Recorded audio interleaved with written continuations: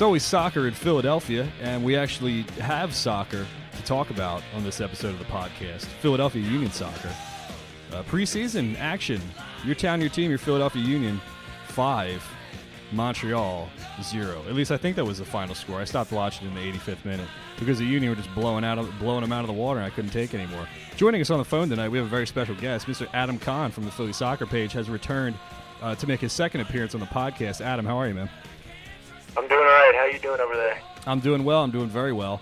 Better than the poor guy who had to call the game on the broadcast tonight. He was just really struggling. Started off by calling the Philadelphia Union Philadelphia United. He used the term defenseman to describe a defender. He described Fabinho as a wingback, which actually he looked like a wingback tonight, but he was not technically playing as a wingback. He also pronounced David Accam wrong, as in David Accum, or like a comb or something like that. I'm not even sure what he was trying to say. And he butchered a couple other things. So that was my first takeaway, my number one takeaway from the broadcast. But I'm going to throw it to you, Adam, for your takeaway from actually what we saw on the field. Well, I luckily listened or watched with the sound off because I wouldn't have been able to take that. I would have just imploded in my house.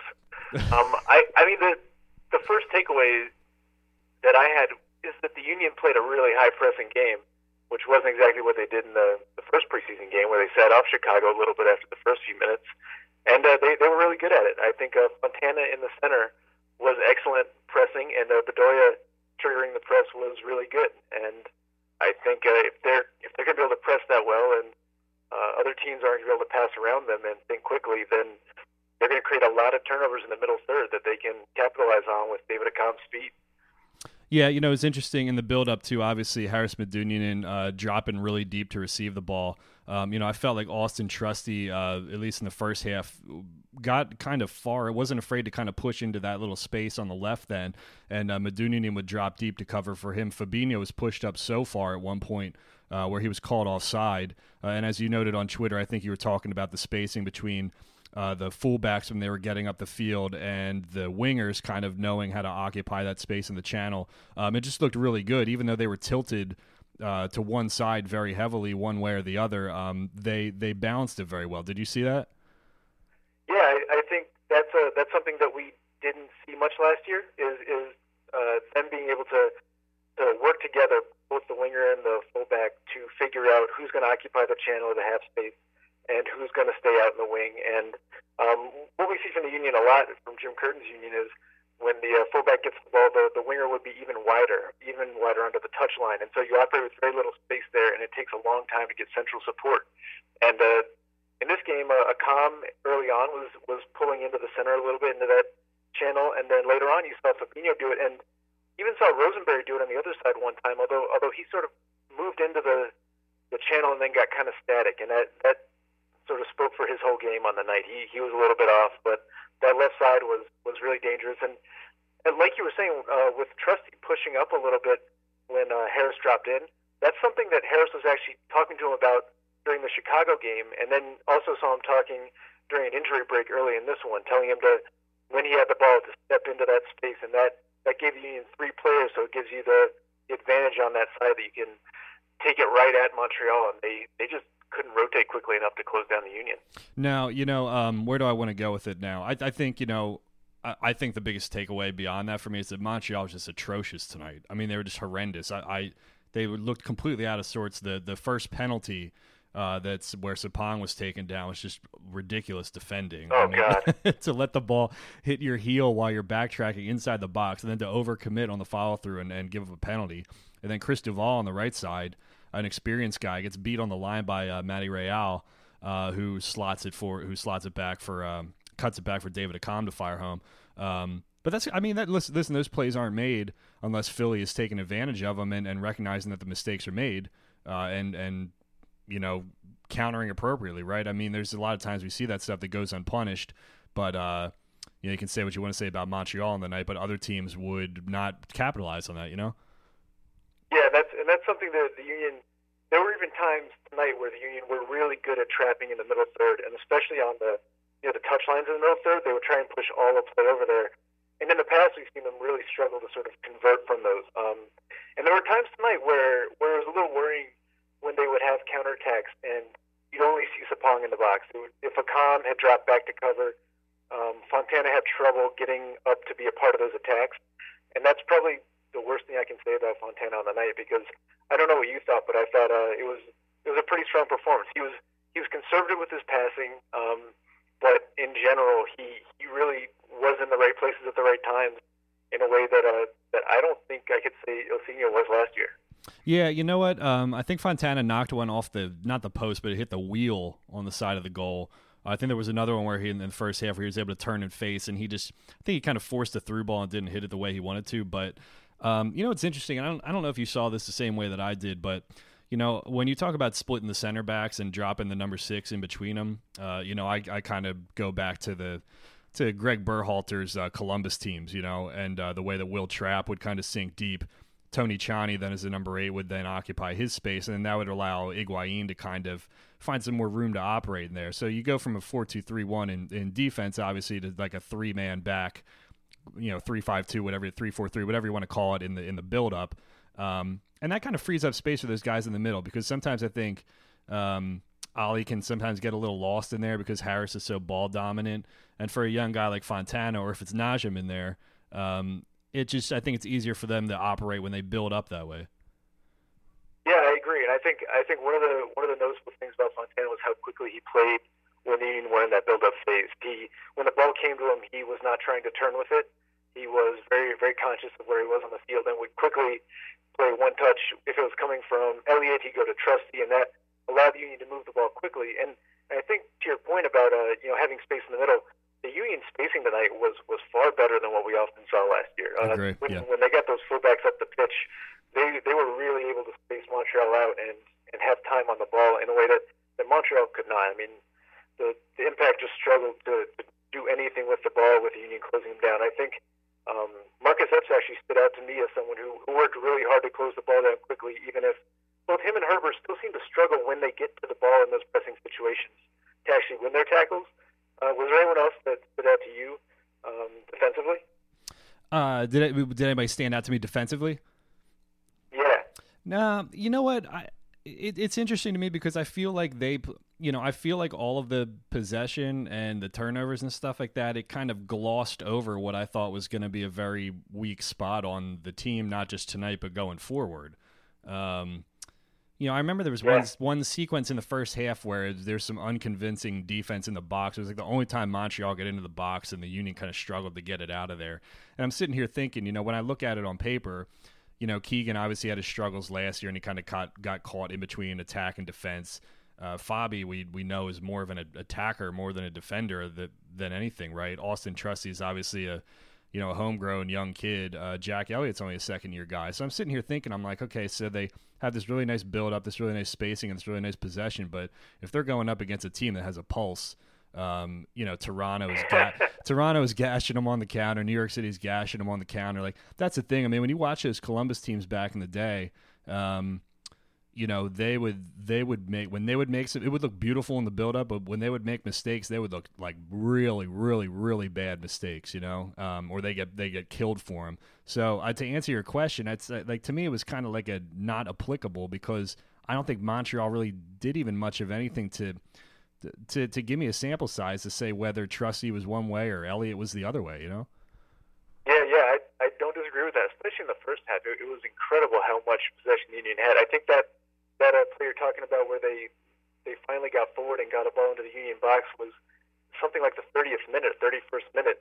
And that really was their first foray into the Union half with any possession at all. And on that one, I think another one in the 39th, and then the second half, aerially, Trusty's probably the one thing that was worrying to me is that when the ball was over on the right side of the field, he had a tendency to drift really far over that way. And on that couple of those crosses through the box, he was on the wrong side of the field. And there was actually a 2v1 on that side. And if Montreal, had anyone who played soccer and could pass, then they would have gotten some shots. And he also, in the second half, was stepping up really aggressively for aerial balls. And like you're saying, if you're playing at Toronto and they notice that, then they're going to stick Josie Altidore out there to try and win those balls or at least earn some fouls. And if he wins a couple of those and they have someone running over the top, then Union are in a lot of trouble. Yeah, that's going to be, I mean, for all that Ali Bedoya, sometimes when Ali gets lost in the build-up or, he gets overshadowed by Harris, I think, his ability to counter-press and kind of win in defensive transition, I mean, that's going to be critical this year, especially if they keep trying to play this style, where they space it the way they do and they drop to those three in the back there because I don't, Elliott in space, Trusty in space, I don't have enough of the sample size on, but Harris in space isn't going to track anybody down. Bedoya is going to do a lot of his work in transition this year. And, defensively, I'll admit I didn't get to see the game on Saturday because I was doing something else. And then when I went to look for the YouTube replay, they took it down for really dumb reasons, which I promised I wouldn't tell anybody. But it wasn't the Union's fault. Somebody else wanted to take it down for a really dumb reason. But I'm interested to see what happens when they run into a better team, obviously. Let me ask you, what have you seen from Akam so far? Not just him individually, but how he fits with this team, and how he's different too from Pontius or whoever or Ilsinho or who was ever on the wing the last year or the year before. Because Jim asks a lot of their wingers in a two-way sense. And so I'm interested to see how he fits in, not just going forward, but how he helps out, tracking back as well. Yeah, that's a great question because in the Chicago game, early on especially, there were it seemed like communication issues maybe between Fabinho and Akam where Fabi wasn't stepping up quickly enough. And I think that was part of what Harris was trying to get Trusty to do was push Fabi forward and move into that space himself. In this game, that didn't happen much at all. And what Akam seems to do is have a sprinkling of what Ilsinho would bring to that wing position, a sprinkling of what Bafa brought, and then he also has a pretty good ability to pick people out in the box. He set up Trusty with a nice, just a cute little ball into the center for I think the third or fourth goal. And what he really does is he occupies the ball. He comes, checks into the center. He can also make a run wide. And he really attracts a lot of attention, and it takes a lot of attention off of CJ.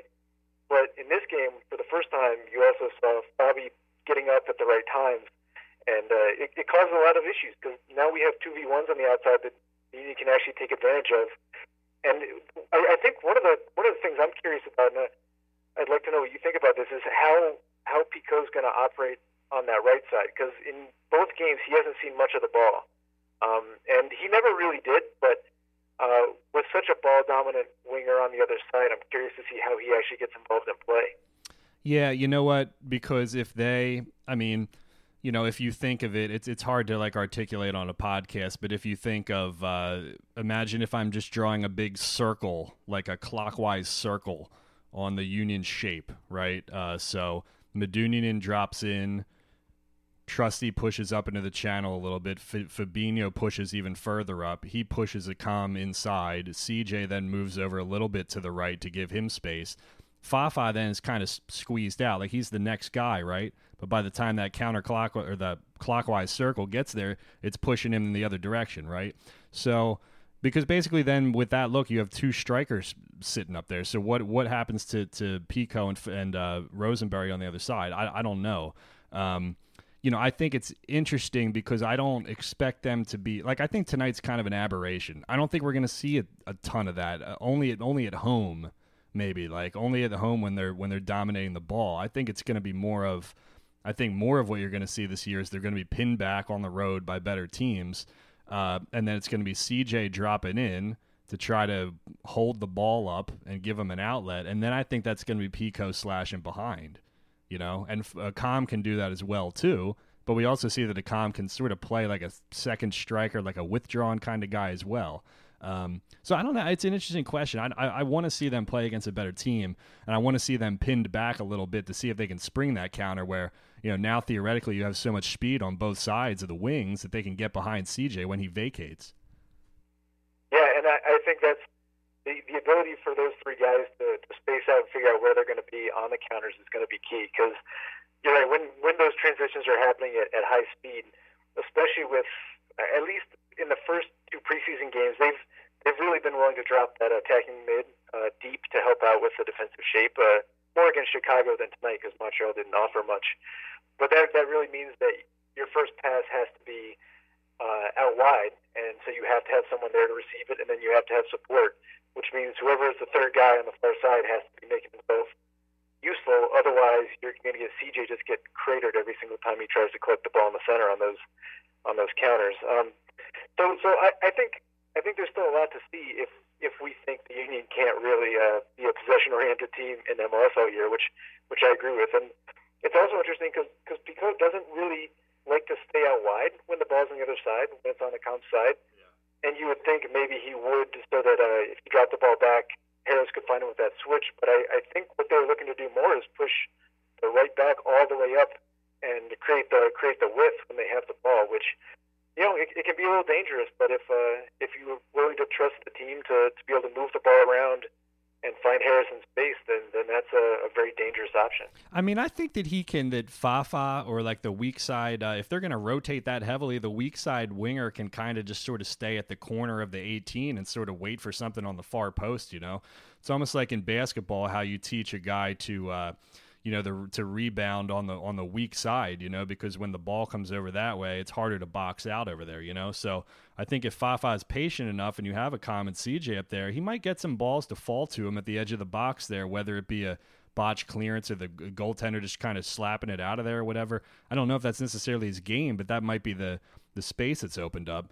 So let me ask you this. I mean, if today is day one, if the season starts tomorrow, between Fontana, Najim, Ilsinho's obviously injured. I mean, who's your starting number 10 right now, or do you go for the Czech guy if they have him?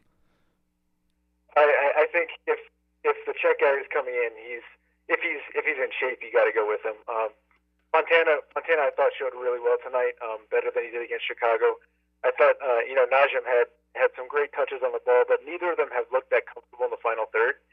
And Najim, especially with his speed, is kind of worrying to imagine how the Union would use him on counterattacks when they are actually pinned back. It's difficult to sort of see how he's going to perform in those situations consistently at a high level. And both of those guys are just so small that it's sort of it'll be interesting to see how they can survive in MLS environments if the Union wanted to use them multiple games in a row. I mean, they could just get pummeled. So I think you got to go with the Czech guy if he's actually going to show up in shape. So I want to mention him in a minute, but let me ask you this. I think that the ultimate push and pull here is that we want, everybody says, rah, rah, let's get the American kid on the field and let's get the homegrowns out there, play the kids right. But if they're not ready, they're not ready. So, I mean, this year you've got Trusty. Okay, if he's ready, throw him out there, I guess. If Derek Jones comes off the bench or gets some starts, and Austin Trusty is a starter for most of the year, and Fontana and Najim get some minutes off the bench, I mean, can we say it's successful from an academy perspective? I mean, like, are we at a tipping point here with play the kids versus sitting them on the bench, or what's the middle ground there? That's how the Union are setting it up. At least that's what they're trying to make us believe right now, and you hope they're right, but a lot of the team's depth this season looks like it's going to come from homegrown guys out of the academy, and just young guys that they've tried to develop. I mean, no matter who you're going to stick in the back line at the center back positions, it's going to be someone that the Union have either drafted or brought up to the academy. And when you look at any of their depth in midfield, it's the same way except for Creval. They're guys who are going to have to step up, or the Union won't succeed if there are any injuries in the center. And I don't know that they're ready, but I think that if you're the Union, I mean, what's really the point of bringing in vets to sit on the bench at this point? Yeah. I don't know that helps anyone. Yeah. The Czech guy, Borek Doshkal. Do you know anything about him? I don't know much. I only know what I've seen today, and I'm guessing you've seen a lot of the same rundown. Yeah. So, I mean, the name sounded familiar.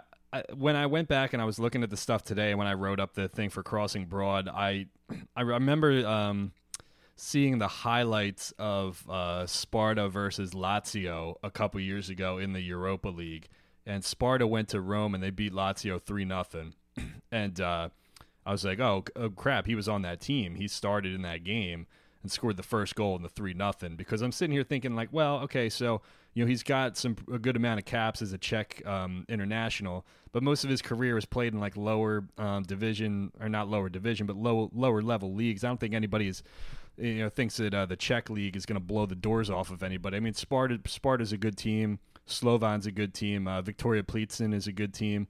But, I think the thing that stands out to me is that he did have a ton of Europa League experience, like 3,000 minutes or something like that. They knocked out Krasnodar. They knocked out Lazio. They lost to Villarreal, or they advanced in a group with Schalke in it.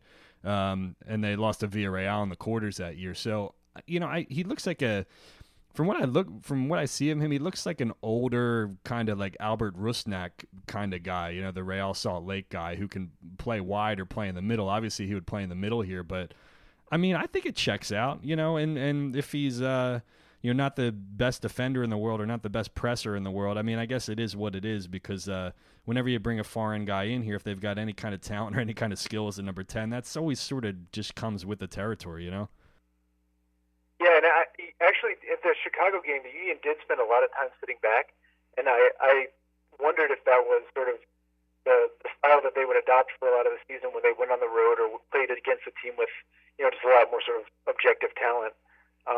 And in that sort of system, then you don't need a guy running around the way Fontana was tonight, triggering high presses against the center backs, even going to the goalie to press. And in that case, I think you bring in a guy who is going to be technical enough on the ball that when he gets it, just kind of like Harris, you trust that he's going to be able to do something with it that won't put you in a bad position. And you trust him to take a few risks. And I think that seems to be the guy that they're targeting. And that's fine. It's going to be hard to find a Tranquillo Barnetta who works his butt off in the center and then also is able to step forward and provide some offense. Yeah, guys like Sasha Kljestan and Tranquillo Barnetta, like the volume 10s, they're just not they're not easy to find, What else was there anything else I missed that you wanted to mention from tonight? Yeah, the one player who really stood out to me, and he came on in the second half, was Marcus Epps. I thought he was very strong. He had a run late in the second half where I think in the 72nd minute, where he just roasted the left back. I mean, just dangled his right foot and then froze the guy. He's probably still there. They're probably still trying to thaw him out. And took the ball up the middle with speed. And then he had another play where he got the assist for Simpson's goal. And that was another situation where he was in the center and had three men around him. Read the play, had good awareness, cut the ball back to the left, and then after he played the ball away, he made a run behind the defense, and his speed was a difference, and it was everything for the goal. And I think he really showed well. His effort on defense was strong, but again, when he gets to the spot, he still has trouble figuring out what to do. He works really hard to close people down and makes them think quickly, but then he's coming at such an angle and so fast that if someone does a fake, they can just walk right away from him and he can't react. I'm gonna. But I still think he made a really good impression tonight. Yeah, I'm gonna use a comparison from my Sixers knowledge now that I'm on the Sixers beat. Marcus Epps' skill set is very much like what I saw from Ben Simmons at the beginning of the year. There's a basketball term where we say getting to his spots. A guy can get to his spots on the floor.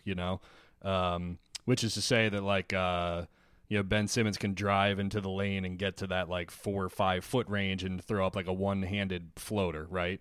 Right. So Marcus Epps, I mean, to me, that's him in a nutshell. I mean, he's got no problems blowing by a guy or getting to the getting into the channels or getting up the flanks or whatever. But then when he gets there, it's still unpolished a little bit.